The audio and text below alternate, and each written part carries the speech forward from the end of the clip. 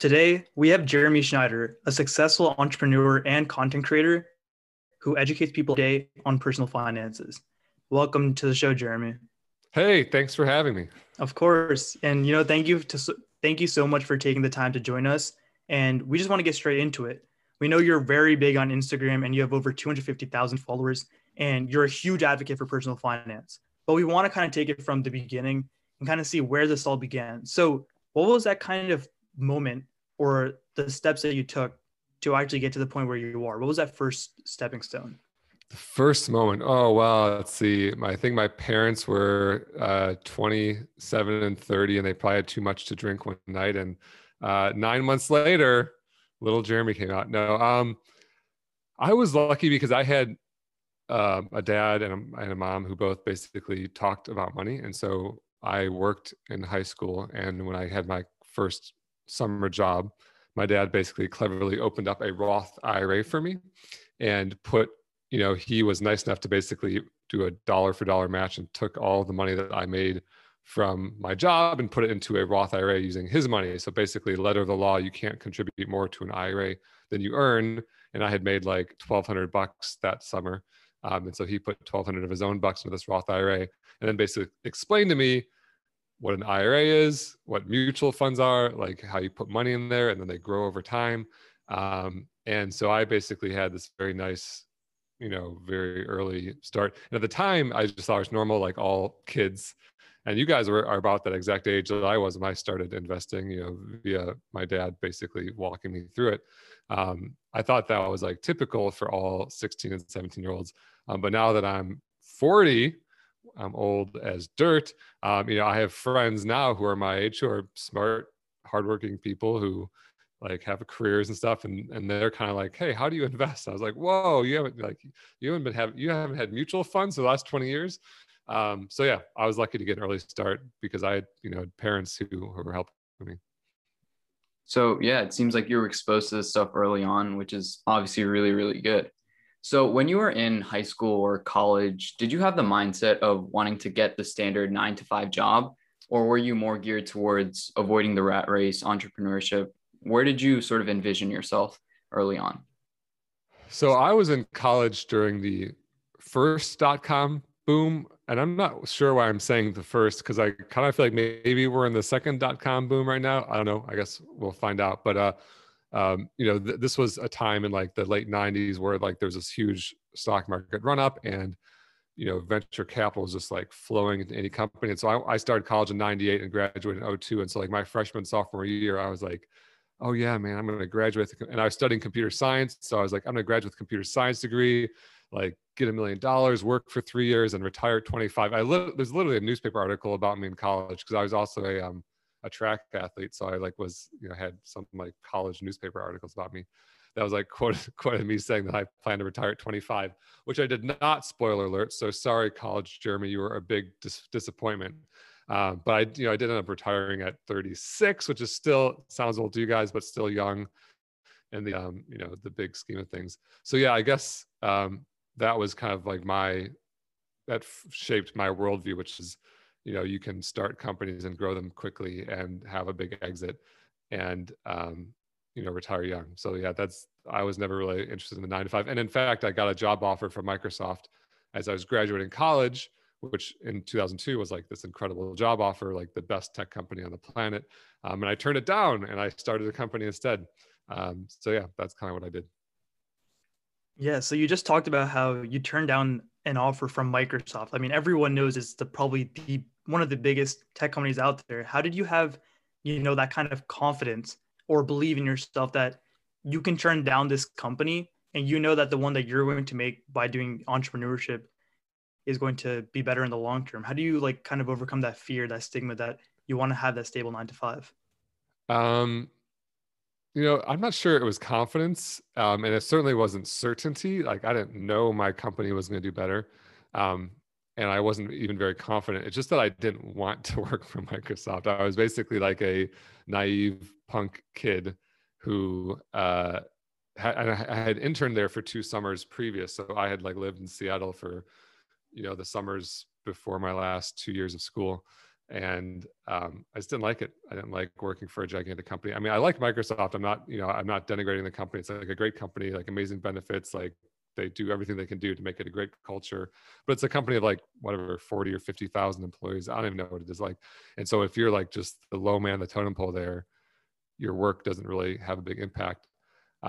Yeah, and I maybe would have otherwise like joined the Peace Corps or like gone traveling or something. Not that I had any money because I was broke, but like maybe I would have gone and done something crazy. But I like my girlfriend at the time had another year of school left, and so I kind of was stuck in my college town. So I was like, well, I don't want a real job. And I even sent some like unsolicited emails to like really tiny companies in town. I was like, hey, you guys have 2 employees. Do you want a third one? Like I just want to work for a small company, and like did not get any responses. So I was like, all right, I'll start my own company. So yeah, it was not really confidence or certainty, just I don't know, dumb ignorance and stubbornness, I guess. So while we're sort of on the topic, I just sort of wanted to ask you, can everyone be an entrepreneur, or are there specific traits that you're sort of born with that like you just can't learn, or can everyone really be an entrepreneur? I don't think there's anything that you're born with. I think there's certainly an aspect of privilege to being an entrepreneur. So, when I decided to start a company, I was 21 or 22. I had about $6,000 in the bank, and I had no student loans. Largely thanks to my parents paying for college, but I also got a track scholarship, that ended up being an athletic scholarship, and so I basically was able to graduate with an undergrad, master's. With no debt, stories are complex, right? It's easy. Like, I think people want to like label things, and, baked into my story was some privilege. Like I had upper middle class parents who had a college fund for me, saved money for college, but also like I worked hard, like no one in my family was ever an athlete. No one from my school was really like the kind of like school that would like, produce athletes. Like I, went against the grain and became this like pretty solid runner and earned a scholarship. And so like, was it all privilege? No. Was it all hard work? No. But basically what that resulted in was I could start a company. I wasn't a single mom of 3 kids, like swimming in debt. And I was like, oh, I'm going to take a risk. Like, single moms of 3 kids swimming in debt, like can't take a risk. They gotta like put food on the table like every single day. Whereas I had $6,000 in the bank, and I had a credit card, and I had parents who like never bailed me out, but like I knew that I probably wasn't going to die broke on the street if like this failed. And so I basically decided to, take a risk. I'm making air quotes. I know this is a podcast, it doesn't make sense, but this like myth that entrepreneurship is about these risk takers, it's generally like limited to people who can take risks, right? And then, once I did decide to take that risk, I think what being a successful entrepreneur boils down to is basically like stubbornness and being able to figure it out, right? And that I don't think had anything to do with my specific upbringing. I think often, generally, like immigrants are much better entrepreneurs because immigrants are the kind of people who figure stuff out, right? Like getting to the U.S. is not an easy, like it's not like no one rolls out the red carpet, especially like lately. And so people who can figure out how to get to the U.S. often make better entrepreneurs, just statistically, like at least from what I've read. And I don't think there's really a big gender or race disparity. I think, it's about privilege and then just being able to figure it out. I don't know if that answered your question. Yeah. So from what I'm hearing, like certain stars have to align for you to get into that situation where you can have that sort of mindset that, I can start my business, right? Yeah, stars aligning makes it sound too, too like privilege. Like it like there's still hard work. There's still that aspect of like self-initiative. Yeah, like if it was a single mom, I think she would have a harder time. But I think she could. I think that, I definitely, there are definitely plenty of stories of single moms who are fantastically, like much more successful than I am, entrepreneurs, because they have like an even bigger dose of that willingness to like, fight through and figure stuff out and like, take the uncharted path. And so, and I think anyone can do it, but it's scary because there's no guarantees, right? Like even when I started my company, and when I started my company, I ended up racking up $12,000 in credit card debt over the first couple of years. Not through abusive spending or like some like naive attempt to spend money to make money, but like literally just to like buy the cheapest groceries I could buy to like, survive while I was like trying to get someone to like, pay me money. I think my first year in business, I made $14,000 top line revenue before my company's expenses, which was, a couple $1,000s something. So I maybe had $10,000, and now it's like, $800 a month or something. And that's just not enough to live on, by any, I think my rent was 400. I mean, you can start cutting up $800. Like there's no amount of frugality that's going to make that work. So I basically had to live, I didn't have to, but I chose to live on credit cards. And then, I did that for basically 2 years before I was able to start paying myself enough to get out of debt. Yeah, so I think it's really nice to hear your perspective, how you went through those first 2 years. That entrepreneurship, while it might seem like really risky, for you, you had a backup, you kind of had a backup plan in terms of if it didn't necessarily work out, you could fall back to a higher place than most people. So kind of after hearing that, we wanted to know how you went into your decision to actually start a business. So what was the idea and how did you end up getting your business going?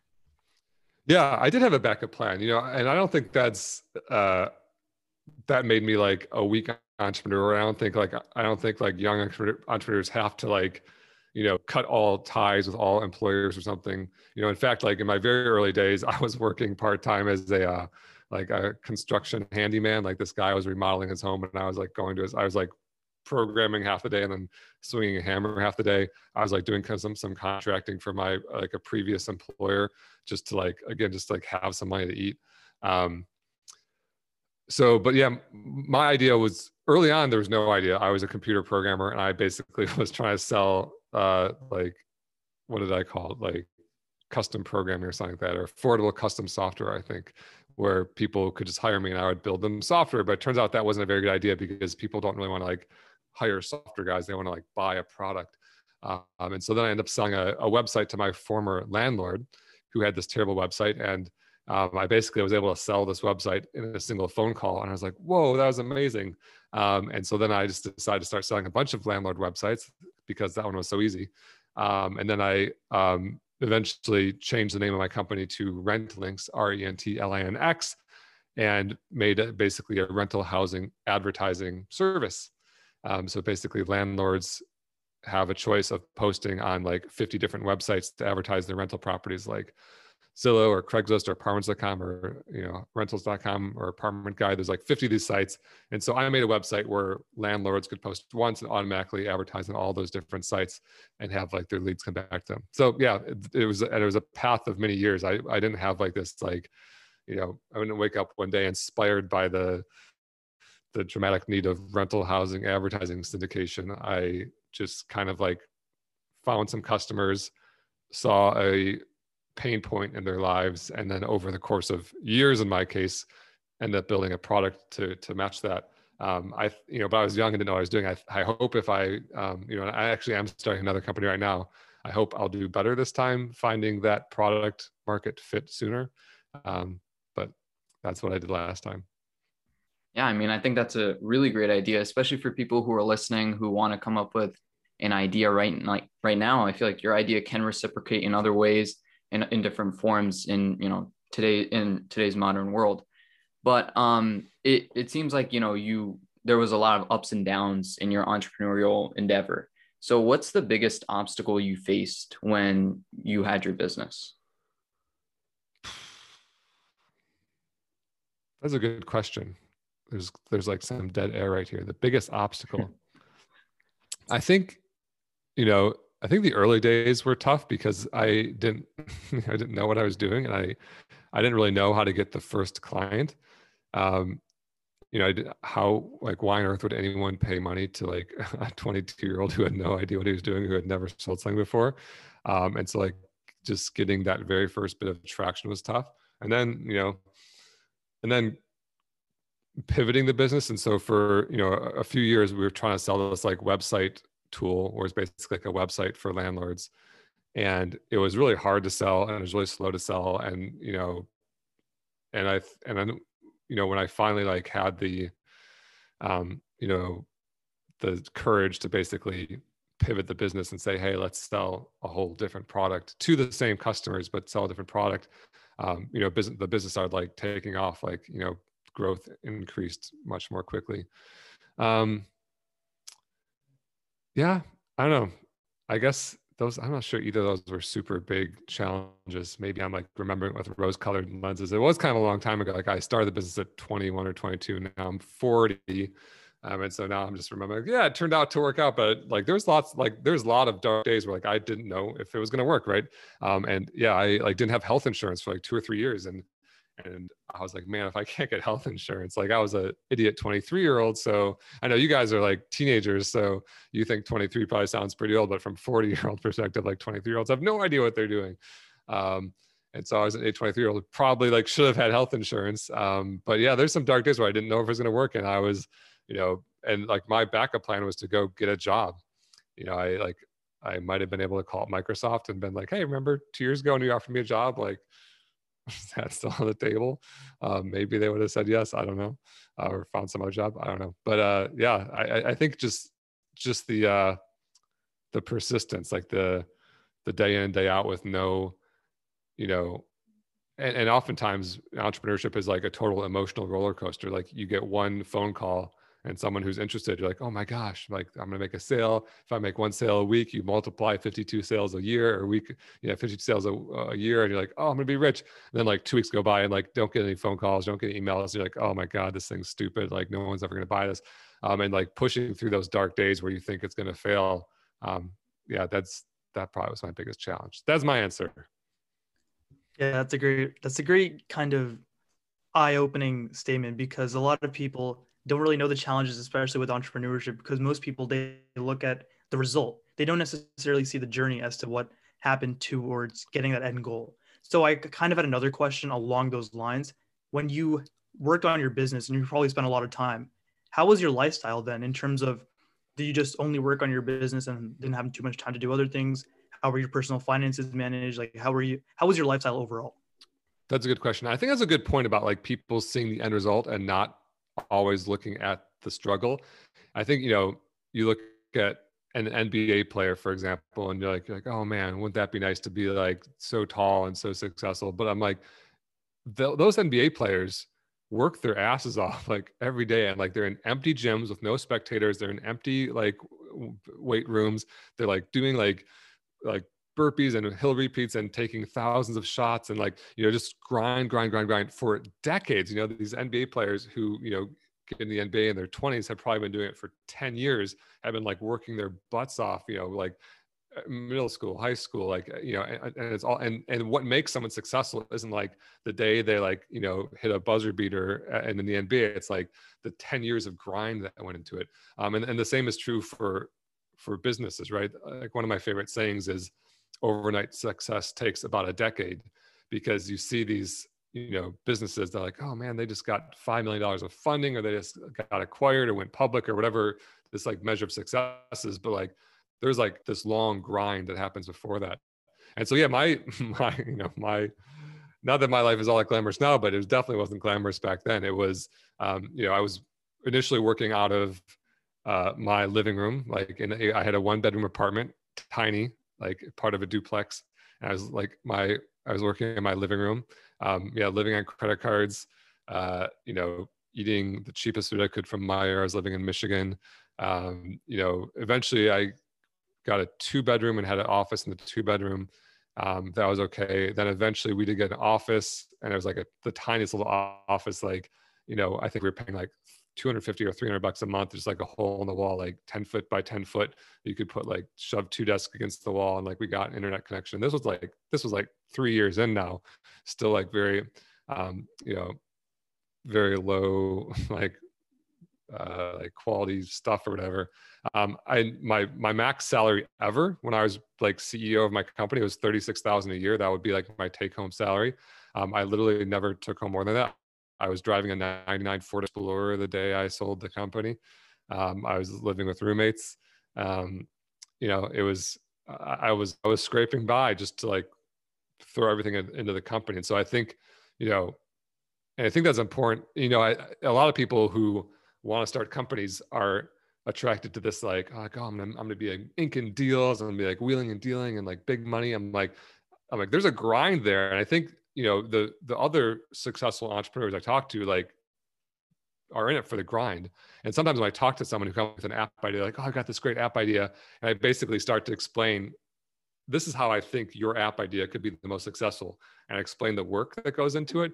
And then they're like, you can see that kind of their eyes kind of like get defeated. They're like, oh, I thought I was just going to be able to tell someone my idea and like have someone shower me with money or whatever. And I'm like, it's never worked that way. Like, it's never worked that way. It's always about the grind. Right. And that is so on point, because like Pravar was saying, like, it's all based on the journey. There's a lot going on there before you actually get to that end result. So I wanted to ask you, while you were on your journey, did you have any sort of entrepreneur or any mentor that you looked up to while you were creating your business? Well, my mom actually joined my company. So my mom I went to University of Michigan, got a degree in computer science, and my mom went to the University of Michigan and also got a degree in computer science. And so you guys are teenagers, and computer science is very common. When I was, you must think I'm pretty old, but when I was in college, computer science was like a very well-established thing. But when my mom was in college, like that was in the 70s, like, computers weren't even really a thing. There was no such thing as like a desktop computer. Computing was like, they existed, but they're like in warehouses. They were massive and required like big, like engineers to screw in parts and stuff to like do some like very simple computing. And so she was like one of the very first computer science graduates. But she grew with the industry, and she was actually an entrepreneur in her own right, where she was the second employee at a company that grew to 70 employees and was acquired. And then, she was my second employee, and she actually became like a part owner. And so she was, again, privileged, like who has a mom who has a degree in computer science. But I do. And so, yeah, I was never really big, even with her, I was never really big into the mentor thing. Like, I was her boss. She was like, the vice president or whatever. But yeah, I never really formalized the mentor thing. Personally, I act as mentor to some other startups sometimes. And I think that they find value in it. Sometimes, maybe, I don't know. But I personally didn't really ever seek out mentors. I don't know why. Maybe I should have. I might be, I don't know, might be more successful if I did. Yeah, it definitely seems like you were really self-driven. Obviously, maybe you didn't know back then that a mentor could have helped a lot, but from what you did, from what you learned, you definitely became really successful as you ultimately sold your company for, I think, $5 million. So we kind of been talking about like the hardships of the company, but what was that turning point where you start to realize that this business is doing really well? And then up to the point right before you sell it, how were you kind of feeling? How were the emotions then too? Until there's actually a video I post on my Instagram where it's like a legit, I never thought I would post this publicly. I thought this was like for my eyes only, but like I literally videotaped my bank account the day I clicked refresh and saw it go from like 100 grand, which was like my lifetime earnings, to like millions of dollars.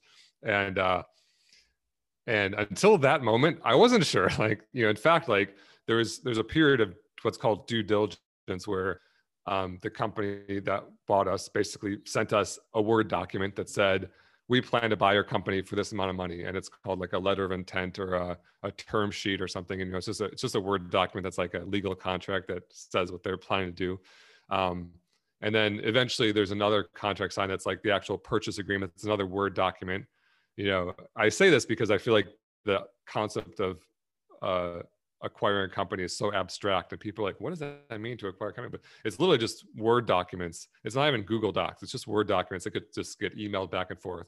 And so there's like these series of these Word documents. And then at some point you sign them, and at some point money transfers, like they literally just wire money. If you guys don't know what wiring is, it's just like, it's kind of like an electronic transfer, but it's usually you have to pay your bank like $20 to do one, but it's like instant. And so usually when you're talking about big dollar amounts, you go and like you wire the money instead of like writing a check or something. I don't know if you guys even know what checks are. It's like, instead of Venmoing, it's like Venmoing except with millions of dollars. So wait, what was I talking about? Yeah, tell me the question again. Yeah. So kind of the turning point where you realize that your business was, going to be successful and all of that.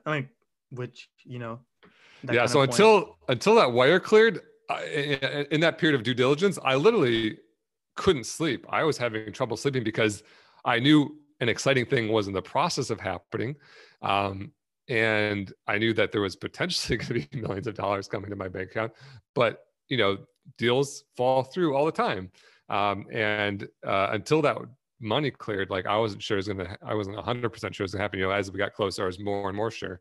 So and if that deal had fallen through and that company found something they didn't like or got sidetracked or whatever, I would have been back to like, being a poor guy again, like, driving my 99 Ford and like, and the company was doing okay. Like we were doing about $1 million a year in revenue, but our expenses the year we sold, broad strokes, we had like $25,000 in profit. So we like we earned $1 million, we made $1 million and we spent 975,000. That was largely by choice. Like I could have spent less. Most of that money I was spending was on engineers that I hired. There's 7 of us. Their salaries are like $100,000 each or more. And so I could have like fired one of them and just like kept their salary for myself or whatever. But I was purposely like aggressively growing the business. So yeah, but I think there was uncertainty until the last day. But over the 10 years that there was lots of, there was like times where, originally I would like send an invoice like in a letter, and like I'd send like one invoice every couple of weeks, and then there was a day where we sent like 30 invoices on one day. I was like, oh man, like we have like a lot of money coming in, and $1 million a year is like, what is that? $100,000 a month almost. So we're making like $80,000 or $90,000 a month. It's and as a guy that like had never seen any real amount of money before, like that was pretty crazy. Like we were spending it all too, so I wasn't like personally wealthy. But it was cool to like see this business like actually get some real traction compared to the early days where I was like, if I saw $1,000, I was like super happy. So I wanted to go back a little bit more to like the hardships aspect again, but as like the CEO of a company, I'm sure you'd have a big role in leadership and leading your staff. So how were you able to motivate your staff when sales weren't as great, or how would you reinforce the mission of your company? Yeah, that's a good question. I mean, I hope I'm a good leader. I think good leaders are generally doers. I always, I never asked someone to do something I wasn't willing to do. I never generally asked people to do, sometimes I would like, break up assignments and stuff like that. But, I generally was trying to lead by example and just work really hard and, and set the type of culture I was trying to set. I think that, if you're not willing to do that, then like, and I think a lot of people who are promoted into management sometimes become bad bosses because they think that it's their job to like crack the whip or whatever. And like crack the whip type managers do not inspire like hard work or motivation. They just inspire like anger and like, discontent and make people want to quit. And if you don't want to do the hard work to inspire hard work, then like, I don't think you're going to be a good manager. And so, I never asked anyone to do anything I wasn't willing to do. I treated people with like huge amounts of respect, I hope.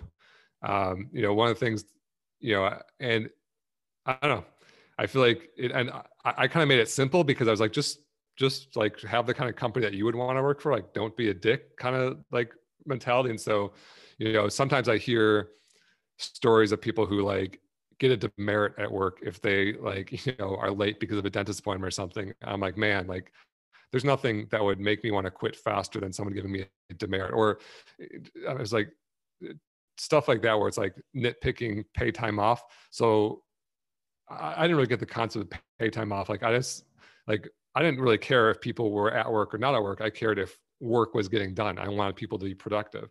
And so, counting how many days people don't work seemed ridiculous to me. I wanted to count the work that got done.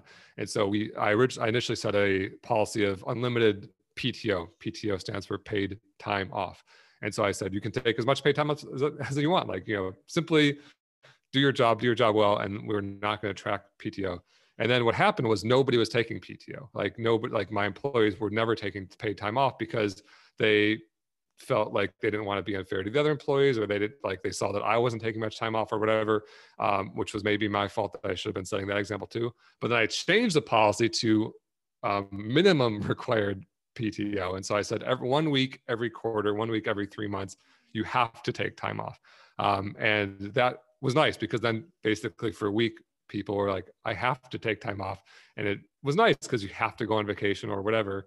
And then also if you have a dentist appointment or something, that's not going to get like counted against you. And today, now I run Personal Finance Club, which is now a company too. And I have one employee, and Vivi is my one employee, and she has that same policy, like a minimum required time off. And, her first quarter was the first quarter of 2021. And she like pushed it until the very end, but like the last week of that quarter, she went to Vegas for a week or something, and it was great. And she was like, I think she, at least what she said to me was that she was appreciative that she didn't have to like work to the bone. I just kind of go rambling. Sorry guys, I'm long-winded. I know I don't know any other way. No, that's perfect. And the thing was, I was going to kind of segue into something else, but then when you told me that your employees would not be willing to take paid time off because they wanted to keep on working for the company, I just had to stick to this question because you're obviously doing something that's, working really well. That's getting your employees influenced and motivated to just constantly work without time off. So kind of, I guess, how exactly was the work environment that you created in terms of, were you like always pushing them, or were you like letting them have a lot of freedom? Because it's really hard for people, because most people think that working is a chore. How do you think you helped others view it as it being something to help them and you out and like the company as a whole? That's a good question, because I think that's like another bad management technique, which is to basically like, crack the whip, just like try to like, cause more work to happen.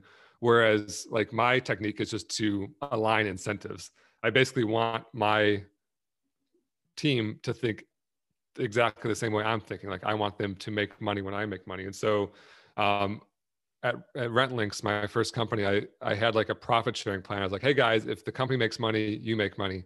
But then that was very short lived because we didn't have any profit, and we were growing very aggressively, and I wasn't profiting either, right? And so even the incentives were aligned. Well, no, but incentives weren't aligned though, because I was very aggressively growing the company because I was looking to get it acquired one day and have this big exit, but they had no stake in that. And so incentives weren't aligned. Like I was looking to like minimize profit to maximize growth for the big exit. And I was offering them some of the profit, of which there was no. So we weren't on the same team. And when I said let incentives align, I wanted to be like have like the same deal for both of us. And so then I was like, well, incentives aren't aligned. They should get a piece of the big exit too. And so I created a new system that was called like performance units, or it was basically called ghost stock. There's like, again, it's just like a Word document that everyone signs, and then you go to court if someone's pissed off. Like that's how the world seems to work. And so we basically signed a Word document that said, hey, if the company ever sells, we like made up some like pretend units, like shares of stock. It wasn't technically stock because we were a small LLC and I didn't want to deal with all like the hassle of assigning stock and stuff. But I basically created this Word document that said, hey, if the company sells, you guys are going to get a piece. And I gave them all like a number of shares, and I had a number of shares, and my mom had a number of shares. And then the company did. And then, and at one point, like one of my employees was like doing a great job. And I was like, dude, you don't get paid enough. I was like, I'm paying you more. And she's like, don't give me it. She's like, don't pay me anymore. Like I'm paid enough. Like that's not good for the company. She literally turned down a raise just like flat out. And I was like, huh. And I was like, okay, how about more shares? And she's like, yeah, sure. And so I was like, that's fucking awesome. And then when we sold the company, I wrote her a check for like, I forget what it was, but it was like 6 figures. It was like, she got a giant check, and she bought a house with that check. It was great. And so,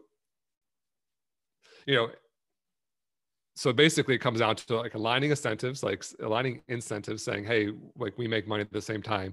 And also just hiring the right people. If you have someone who isn't incentivized the same way you are, isn't excited about the opportunity when they're getting paid exactly the same way as the owner's getting paid, then you got to hire someone different, I think. And I do that same thing with Personal Finance Club, by the way. We have actually now Personal Finance Club in stark contrast to RentLinks is like very profitable. Like we have like very low overhead and like a lot of money. And so with Vivi, like I had like that profit sharing plan where 25% of the company's profit gets split among employees, of which she's currently the only one. And so she's going to take home 25% of the company's profit this year. I think that's a really great principle to live by, especially for any entrepreneur who's listening, because you want to try to create a work environment that everyone's happy in. And it's not like Pravar was saying, you don't want to make it a chore. But now I sort of wanted to shift over to investing. So you talk a lot on Personal Finance Club, your Instagram account, a lot about investing, a lot about budgeting. So as for investing, how should someone go about investing their money versus saving their money? Like how much and when should they go about this? Great question. Yeah, we've been talking all about entrepreneurship, which I don't talk about too much on my Instagram. It's a little bit harder to like make bite-sized infographics on it, maybe. But yeah, I love investing. How much should people invest? Well, I basically think they should follow. Well, here's my 2 rules. My 2 rules of building wealth. Rule number 1 is live below your means. That means spend less money than you make. And rule number 2 is invest early and often. If you do those 2 things, you'll be rich, even if you're not investing well. Like even if you invest in crappy investments, like if you just buy all bonds or something. I mean, not that I like bonds, I own bonds, but like, it's not a great investment for very young people usually. But if all you do is you spend less than you make and you buy bonds your whole life, you're going to be like a bond millionaire when you're older. It's going to be great. But if you don't do those 2 things, you spend all your money and you don't invest early and often, then you're going to be broke no matter how much you make. So if you're making 100,000 a year or 500,000 a year and you spend 100 or 500,000 a year, after the year's over, you still have zero. And that is true for any amount of money. And so, so when we talk about investing, I always like to start very, very simply because the world of investing can be very intimidating and confusing. And so I always remind people to follow the 2 rules, spend less money than you make, invest early and often. That's how you build wealth. And then even if you're not doing it perfectly, then you can start to like hone. So yeah, how much should people invest? Well, some of their money. The more, the better. The more you invest, the richer you get, or the faster you get rich. If you invest half of your take-home pay, you will have enough money to live off of forever after 15 years. So if when you guys are 22 and you get jobs, if you just decide to like be crazy people and spend half of your money and invest the other half, when you are 37, you'll be able to live forever on your investments. That's not bad. Or 36, whatever. Yeah, 22 plus 15, 37. Yeah. So I guess since we're shifting towards investing, a big component of what you talk about and what we try to advocate to our audience as well is to invest into index funds. And one thing that I heard a lot about is that you can retire early if you invest into index funds by taking a portion out once you're able to get a lot of money. So how do you retire early with index funds? Like, how does that process work in like specific terms? That is a good question. And I get that question a lot. And to me, it's like, it's a really uninteresting question. I mean, I like the question, but like from my perspective, it just seems so, I'm like, yeah, you just take some of the money out. Like it seems so simple, but I feel like, but I know what you're saying. It's like very abstract. You're like, okay, what money? Like, where is this money? And so this is how it works. Like let's go with the most simple case. Like you have a checking account and a savings account, right? You open up a third type of account that's called a brokerage account. And it's just an account. It's got a number. You put money in just like the other accounts. But this account's a little different because instead of just holding cash, it can hold investments like stocks and bonds. And so an index fund is basically a single package that contains sometimes hundreds or thousands of stocks. So you can buy a single index fund, for example, that owns basically all of the world's stocks. So you can go to Vanguard.com, a website, click open an account, open a Vanguard account or a brokerage account. Then you can buy a ticker symbol called VTWAX, Vanguard Total World Stock Market Index Fund, and then put money in there. So like in that 50-50 example I said, you spend 50% of your money and then other 50% of money you put into VTWX, that single index fund. Then 15 years later, that index fund will have grown to about 25 times your annual spending. So if and this is all relative to how much you make. So if you make 100,000, you're spending 50,000, and 50,000, it's 25, whatever. So like, let's say you make 50,000 and you invest 25,000. 25,000 times 25 is, I don't know what that is. I have to do the math on my calculator. 25,000 times 25 is $625,000. So you'll have $625,000 in your Vanguard account. Then what you mentioned is called the safe withdrawal rate. So you can take 4% of that per year out and adjust it for inflation every year and basically be extremely unlikely to ever go broke. Like we don't know what the future is going to hold. So I can't guarantee that something crazy won't happen. But, based on the historical volatility of the stock market, the historical inflation returns, all that stuff, you can basically take 4% of this out every year. So you go to Vanguard.com and you go click on your brokerage account, or for the last 15 years, you've been putting money in, and then you take out 4%. Like, on January 1st, you can sell some of the index fund for whatever the current market rate is. There's a button that says sell, and you sell. It says how much you want to sell, and you can sell dollars. And so 4% of 625,000. Sorry, I have a calculator here. I can't do this math in my head. Is $25,000. Oh yeah, that makes sense. So so that means you can take your $25,000 per year out from there, and then live forever, and even adjust it for inflation. So yeah, that's how it works. Does that make sense? Does that make it less abstract? I know it's like until you see it, until you do it once, it still feels very abstract. But literally, it's like clicking buttons on a website. You sell the money, you have 25,000, then you click transfer, you put it into your checking account, and then the money goes into your checking account, and then you go to the ATM and you take it out. Then you have cash. Then you go to the grocery store and you put like bananas on the like conveyor belt, and then they say that will be $3. Then you give them the money, and then you can take the bananas and eat them. So it really is pretty simple at the end of the day, right? But I feel like a lot of people have this excuse that, oh, well, I don't have enough money to actually invest. So what do you tell those kind of people? Yeah.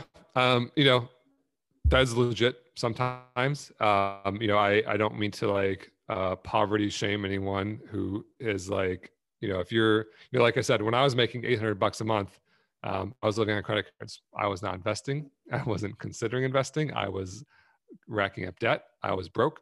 No amount of wagging my finger at someone who makes $800 a month is going to like cause them to have enough money to invest. That said, if you're making like, I think the U.S. median income or household median income right now is like 60-some thousand per year. But there are some people who make 50,000 per year, and like ask a person who makes 50,000 a year if like 60,000 a year would be nice. They will say yes. That's $10,000 difference, right? So if that means you can invest $10,000, like there are some people who make 40,000 a year, and there's some people who make 80,000 a year.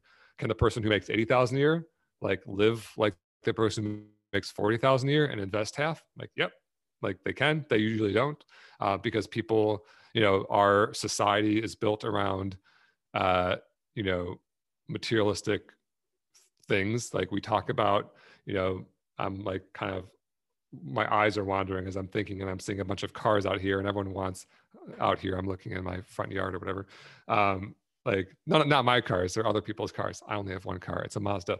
But other people's cars parked in front. I was like, yeah, people like want the newest car. They want the newest iPhone. They want the new, and that's all we talk about. And, living below your means isn't really part of like mainstream culture in America. So, for sure, if you're below the poverty line, you need to, like, your goal is not to invest right now. Your goal is to build your income, and to do that, you need to either advance your career, advance your education, think 5 years down the road, what can you do to improve your situation? But once you're making, 40, 50, 60, 70, 80,000 a year plus, like, then you can start living below your means and investing. For sure. I think you hit like two really good points. One, that if you're really poor and you have, a lot of debt and you don't really have that much income, the biggest thing to probably do is probably tackle on that debt, get that sort of income. And then once you're able to grow, then you can start investing, which will be really profitable in the long run. And then the second, talk about, a lot of people are oriented towards materialist objects. I think another cause, or whatever like people are doing right now, is creating a lifestyle of inflation, where when they get a raise, they think now they can spend even more. Now, because they're quote unquote more wealthier, because they earn more, they can buy more designer clothing, better, objects, I guess.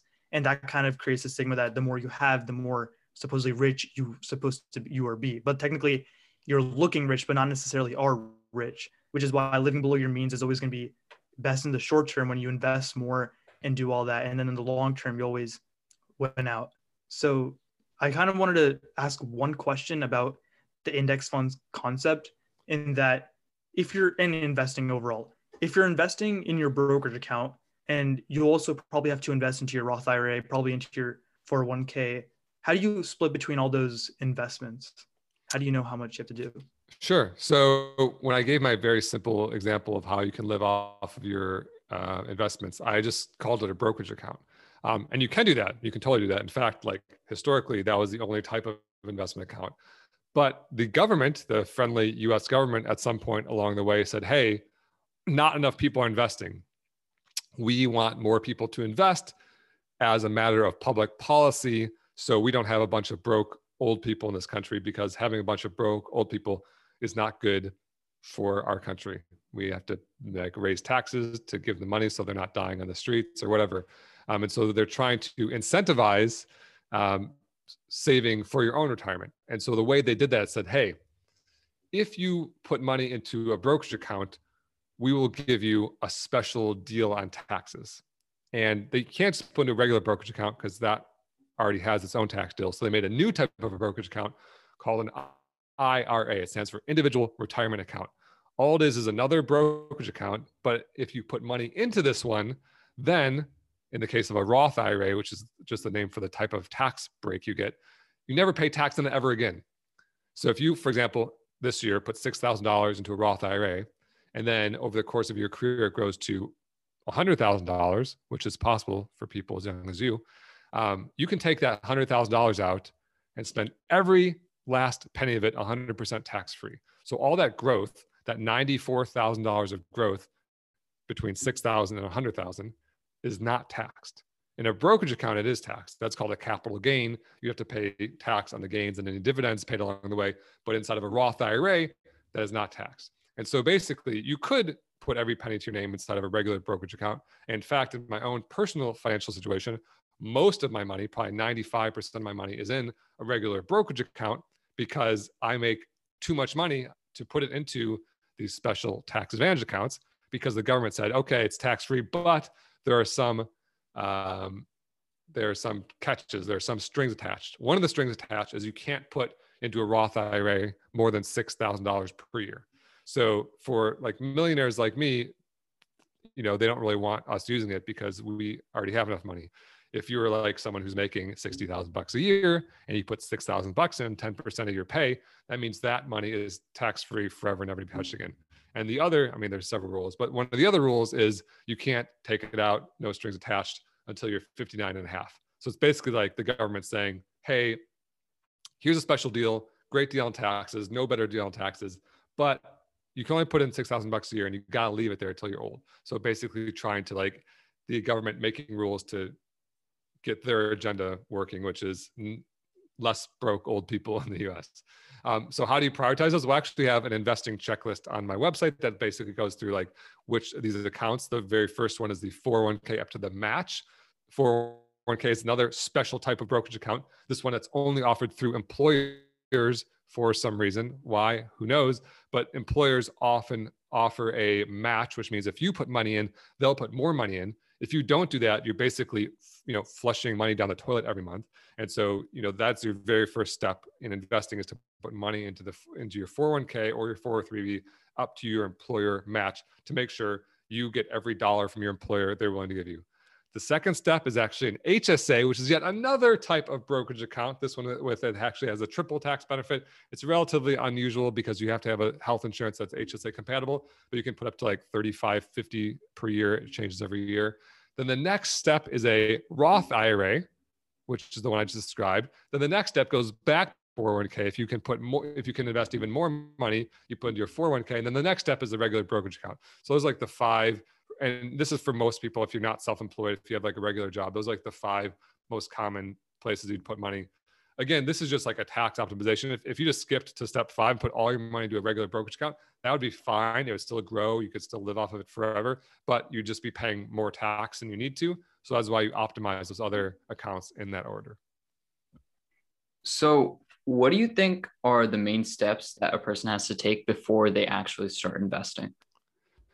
So I actually have a phases also on my website, personalfinance.com, by the way. Shout out to my self promotion. But I have an article or a page called The Phases of Investing. And actually the first step I actually think is investing. The first step is to maximize the 401k match, because if you don't do that, you're literally just throwing money away. And there are some anti-debt advocates who say don't invest a penny until you're told out of debt. But the thing is, like, in the extreme example, you could do your 401k match and then the next day take it all out, pay the 10% tax penalty on it, and then have already gotten an instant 80% return on your money or whatever. That's always going to be a good deal. Then the second step, in my opinion, is paying off all your non mortgage debt. So if you have credit card loan, student loan, car loan, medical loan, personal loan, if you owe anyone money, like get that out of your life, because debt is like this anchor that's like tied to your ankle when you're trying to swim a race, and you got to get rid of that debt. So pay off all of your debt and stay out of debt. Debt is not how, there are some people talking about good debt and leverage and stuff like that. Like in real estate, like we can talk about that, but for normal consumer debt, like get out of debt. Debt's bad. It costs you money. It makes other people rich. It doesn't make you rich. Then the third step is to build an emergency fund. An emergency fund is basically a little cash buffer that's like 3 or 6 months savings, or three or 6 months of your expenses. So you can basically, if you get fired or you have a family emergency or something, you're not going to go back into debt. So you build up some cash. So maybe it's $10,000 thing. Then you start investing. So basically you would have to have like a general solid foundation, no debt, a little bit of cash. Then you start investing, working through that checklist, like I mentioned. Yeah, I think that's really important that people have a plan on how they should go about investing, because a lot of people, they hear the term, you should invest early, invest now, but they don't know what to do. So it's really important to know exactly what you need to do. You have to get like a 401k, have your brokerage account, Roth IRA, have all those plans, and then you can be able to tackle that goal. And I just had one more question before, kind of shift from this investing topic, is that when you have your order from a 401k to an HSA and a Roth IRA, those are accounts where you take your money out when you're 59 and a half, or like when you're really old. So is that the best option if you want to be able to like use your money like in between those years? Like, is there a way that you could take it out, or is that mainly just for retirement?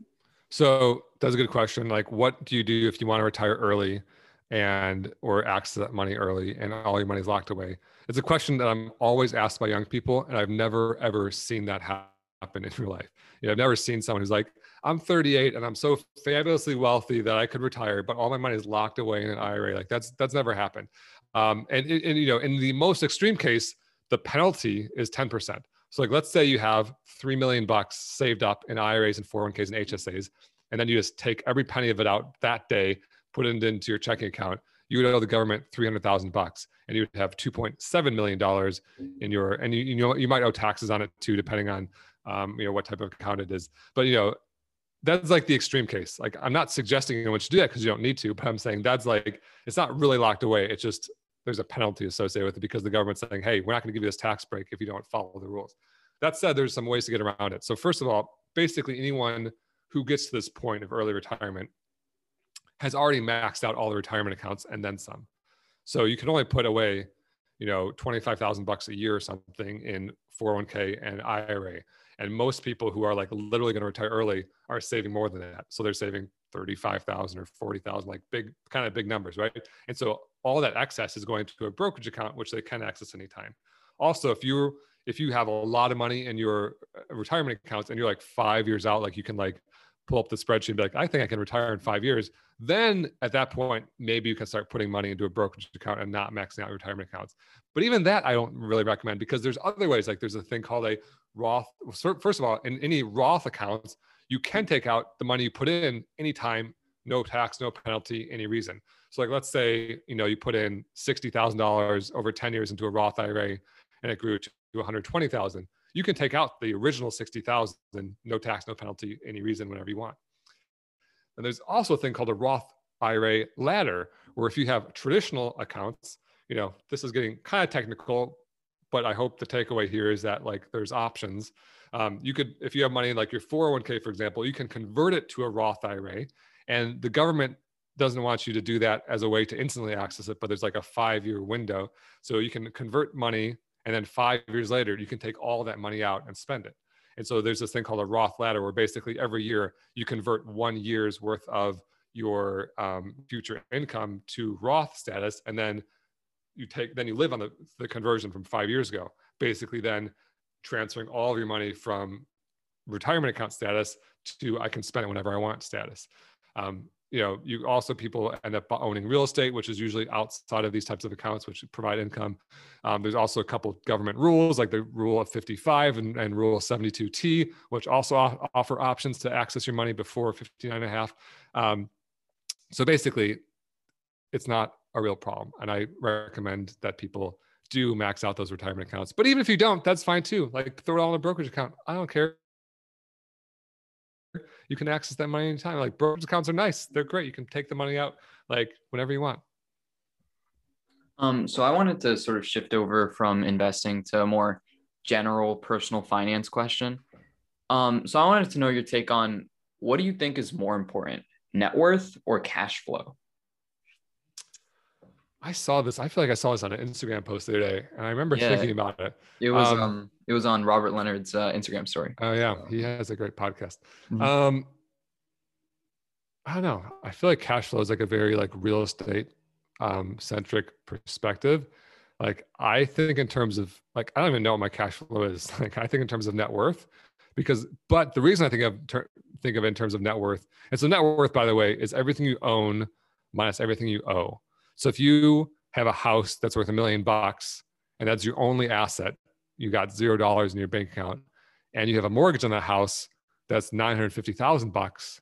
You own $1 million and you owe 950,000. So your net worth is $1 million minus 950,000, which is $50,000. The bigger your net worth, generally, if it's not in your primary home, the more cash flow you have. So for example, my net worth is a bit over $4 million.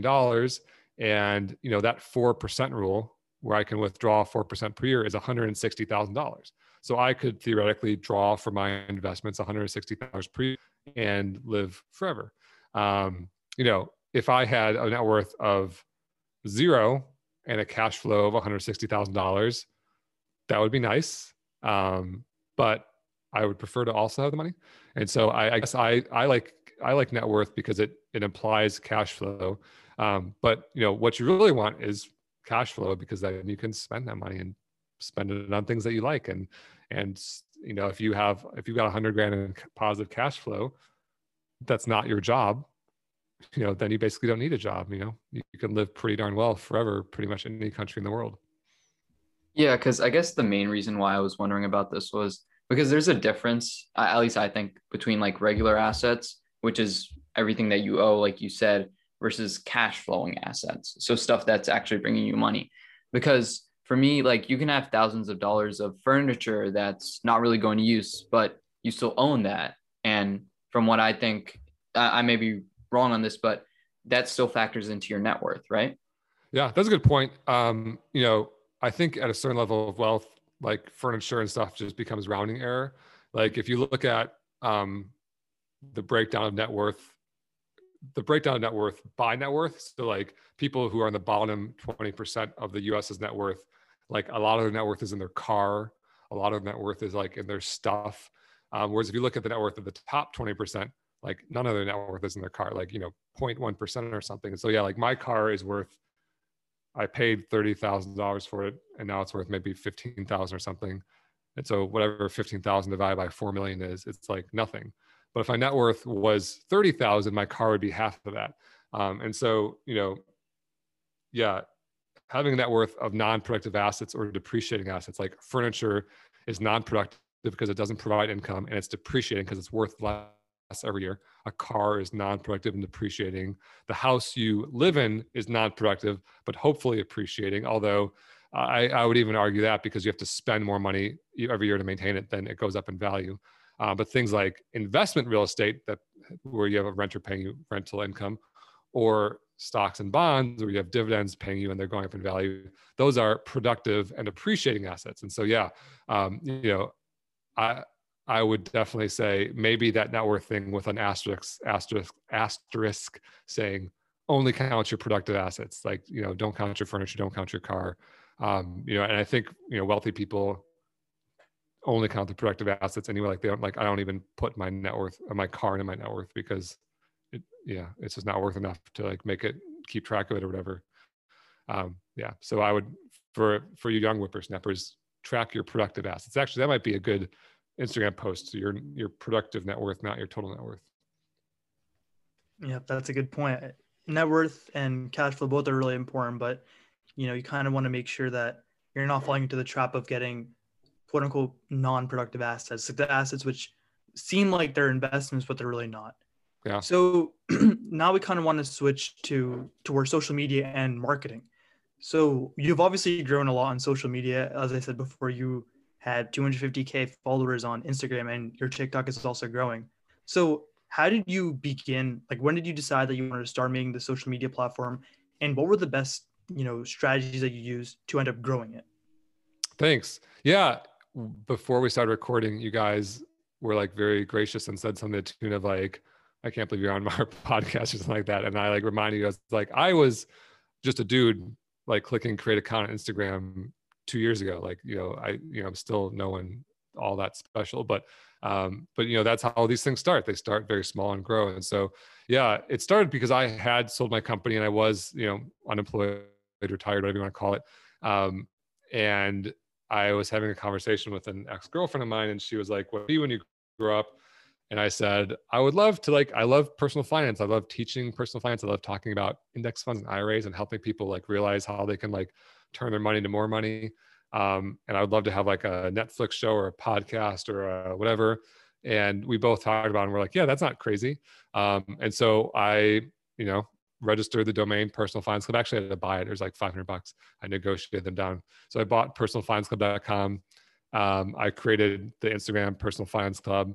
And then I just started posting. And I was like, I'm just going to post every single day, once a day, every single day, and just like never stop. And, and I know that these types of things require a lot of persistence.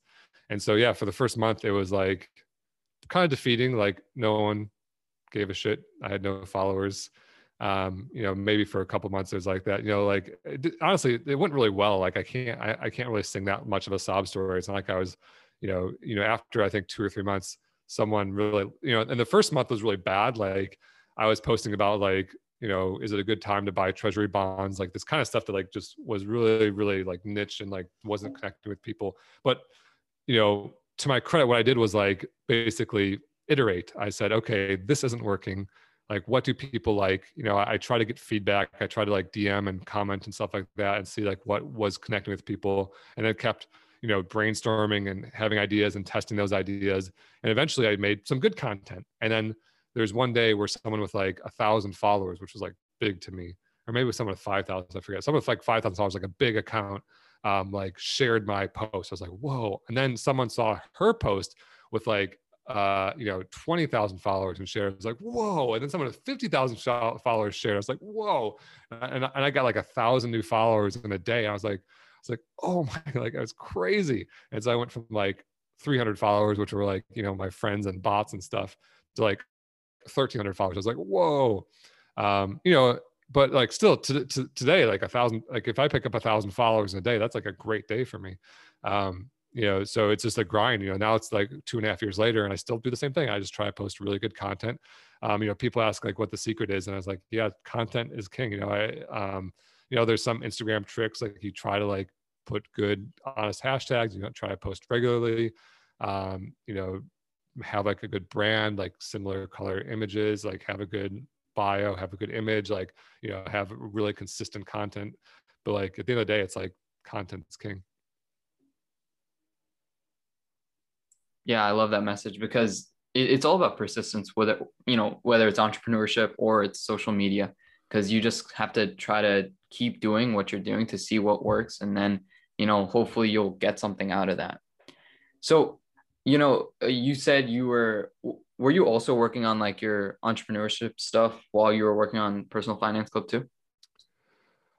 So I sold my company when I was 34 and I quit my job at 36 and I started Personal Finance Club at like 37. So there was like a year of nothing in between. And then, and it was just meant to be a side hobby, but then I actually did turn into a business like a year and a half after I started it. Yeah.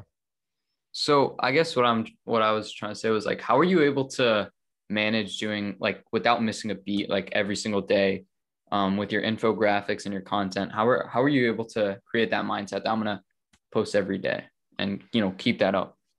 Part of it was again like privilege, I guess. Part of it was I didn't have a job, so I could do it. But to like, there are people who do have jobs who crank out more content than me, and I kind of look at them and I'm like, man, I don't know how you do it. Like I'm pretty busy with stuff in my life.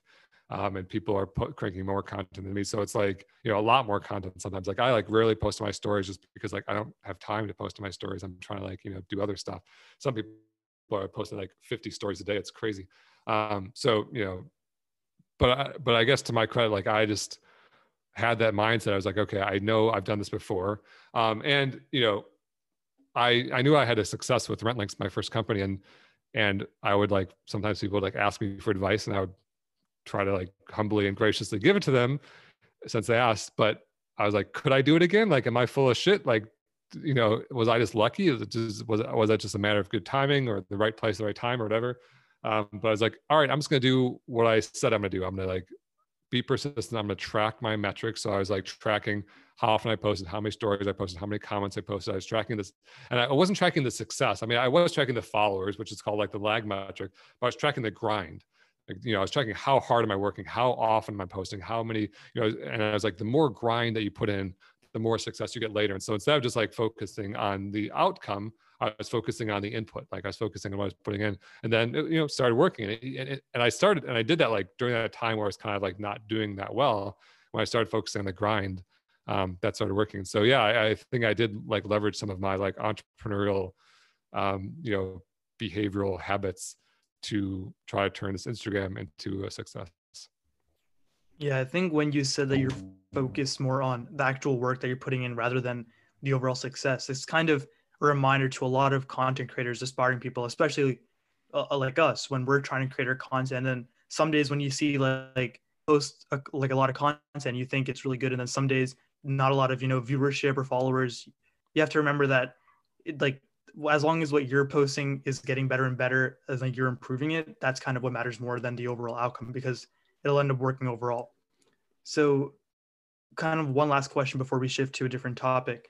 When you decided that you know you're gonna have like you're gonna stick to that one niche or that one kind of area, like after testing different things out, you found like I guess your sweet spot as to what kind of content you're gonna project. When you're recommending someone who's beginning, do you suggest that they just go for a broad sense, like they can talk about multiple things, and then whatever they start liking or whatever they think the viewership is attracting to, they hone in on that, or they try a few things at once, and then if that's not working, they shift over to other things?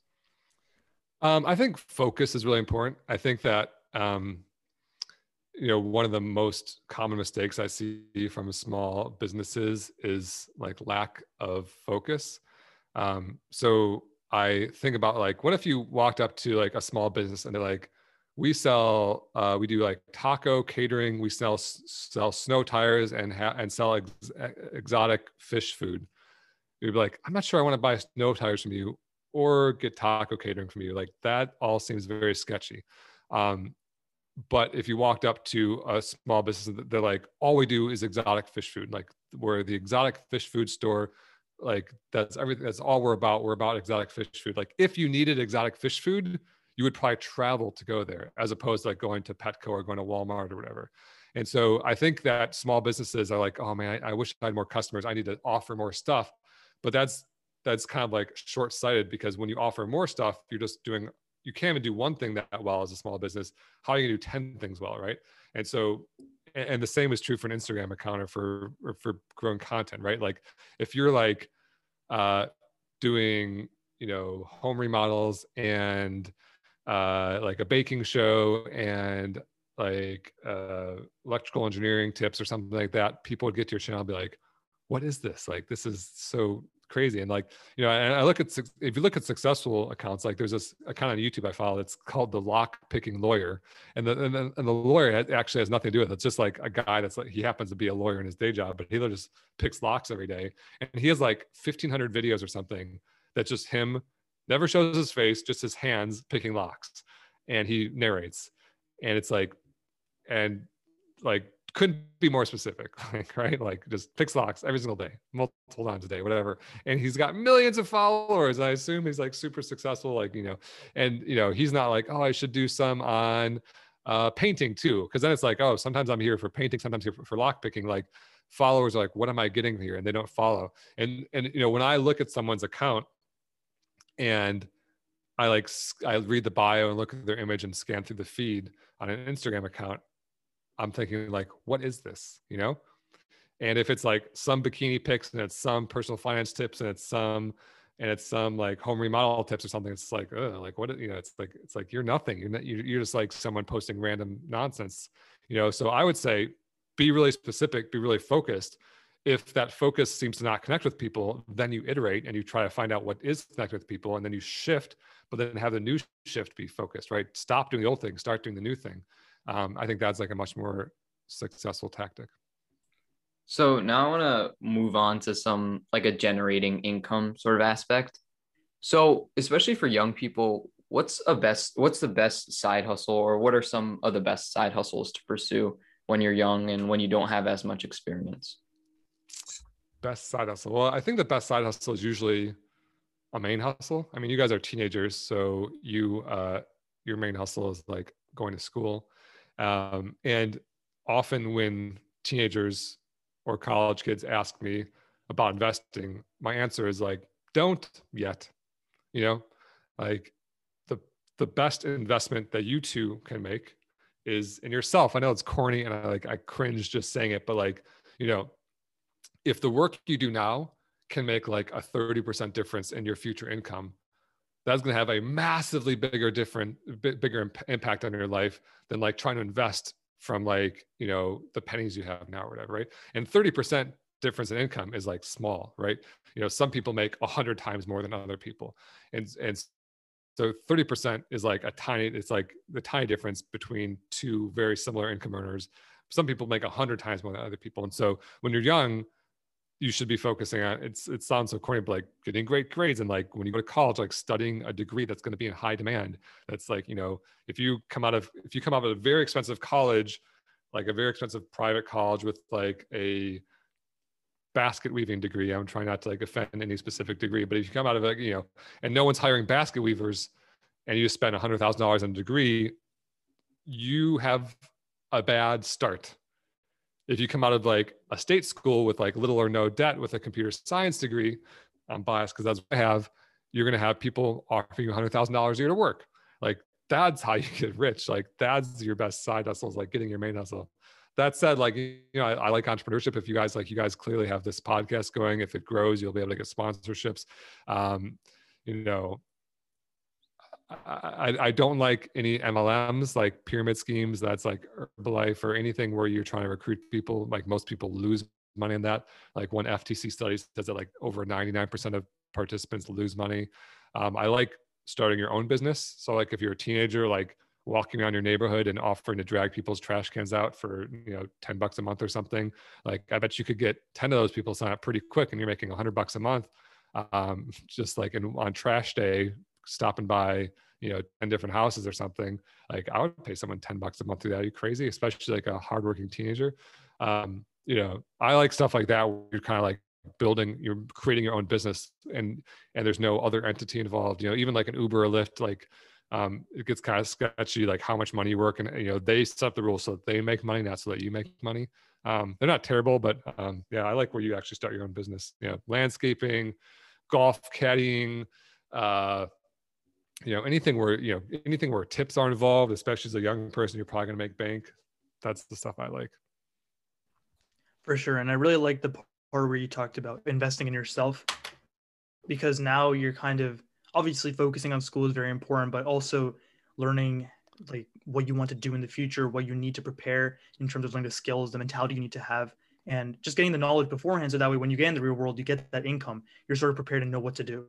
So what are some of the things that teenagers should do in terms of what skills should they acquire before, they go off to college or go off into like after college? What should they read? What kind of mentality they should have?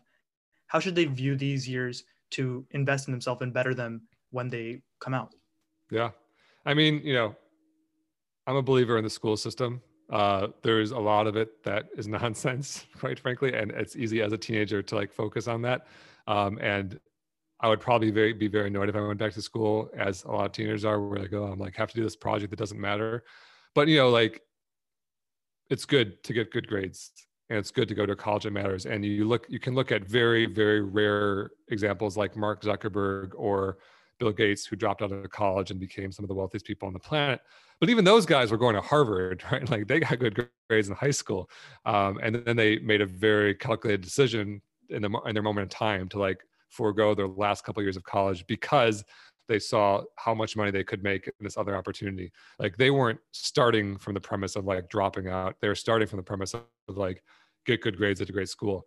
So I would like, you know, but I would focus on like keeping your eyes on the horizon. Like I used to be a runner, and a running tip was like, don't look down at your feet when you're running. It's like it slows you down, right? You're hunched over, you're thinking it short term, you're thinking about the next step. Like look up, keep your eyes on the horizon, like look over the next hill and like run towards that. And I would use that metaphor here to say, you know, think about what's life going to look like when you're coming out of college. Some people go job hunting when they come out of college. It's not fun to go job hunting. Like when I posted a job for Personal Finance Club, when I hired my first employee, I got like 250 applications. It was crazy and depressing for me because there were 249 people who got a no. Like they weren't bad. Like the vast majority of them were awesome and probably would have done an awesome job, but that was just numbers. And so, those, and many of them already had jobs. I'm not like knocking those people, but like, you don't want to be hunting for a job where you're up against those kinds of odds. The alternative to job hunting is getting recruited. And some companies are in desperate need of employees. They recruit heavily from colleges who are graduating people with those skills. And it doesn't need to even be a 4-year university. I think even like there's some, I just heard something about like a 6-month program that's like graduating like technology people that can like go to work in technology. There are some, 2-year programs. I have some friends who got medical degrees, not like doctor, but like in the medical field, like an X-ray technician or a cardiovascular technician or a respiratory therapist. These are like specialized, they're not nurses, but they're specialized medical professionals who get paid very well, like $60, $70, $80,000 a year right out of school for a 2-year degree from a community college, which costs like $5,000 a year or something. And so for like almost no money, you can be making bank. And so, so when I say keep your eyes on the horizon, look at the jobs that are recruiting, like maybe go to some career days, go to some like job fests and see the companies, like ask them like, what type of people are you recruiting? Like talk to your career counselors, like stuff like that. And then just go towards that type of career, and there are different ones, like I talk about computer science. It's like an obvious one right now, but that's not for everyone, so find what makes sense for you and go towards it. So as we wrap up, I want to ask you one final question. What would you have told 16-year-old Jeremy if you could tell him something today? Man, whenever I ask that, I just want to be like, buy Bitcoin, wait until 2009, put every penny into your name into Bitcoin, and then buy it for 1 cent, hold it until 2021 with $60,000, $50,000 a coin, and then sell and become a Bitcoin billionaire. I would have told him a few things. I'd say focus on track. These are not good tips for other people. This is like totally unactionable. But yeah, when I ran college, like I was trying to do a lot of stuff. I was trying to like get degrees and date and blah, blah. Like, but all that stuff I could have done after college too, except track. You only have one chance to be in high school. And you only have one chance to be in college. And so I'm glad I got a good degree, but like if my grades were a little bit worse in college, like no one asks me what my GPA is. Like no one cares what my GPA was. Like I had a good GPA, by the way. It was like 3.6 something out of college, which was pretty solid for an athlete. But if it was 3.4 something, that would have been okay. I would have had a high value as a person. I would also say that like it gets, 16-year-old Jeremy like was kind of coming out, but like middle school were like the worst years of my life. And I would say that it gets better. I feel like that's like a phrase used for, people of the LGBT community. But I think for most high schoolers, like things get better. Like, you can find your niche, you can find your rut or your place in life, and you can achieve success. And I was like very nerdy, like picked on in middle school, like no friends, like the lowest of the low social status. And during high school, it started to get a little bit better. But it gets better. Just keep, hanging there. Who you are in high school does not define you. great success comes after life. And also like you'll find, your niche, and you'll find your circle, and you'll find your partner, and you'll find your friend group like that. That generally comes later in life for everyone.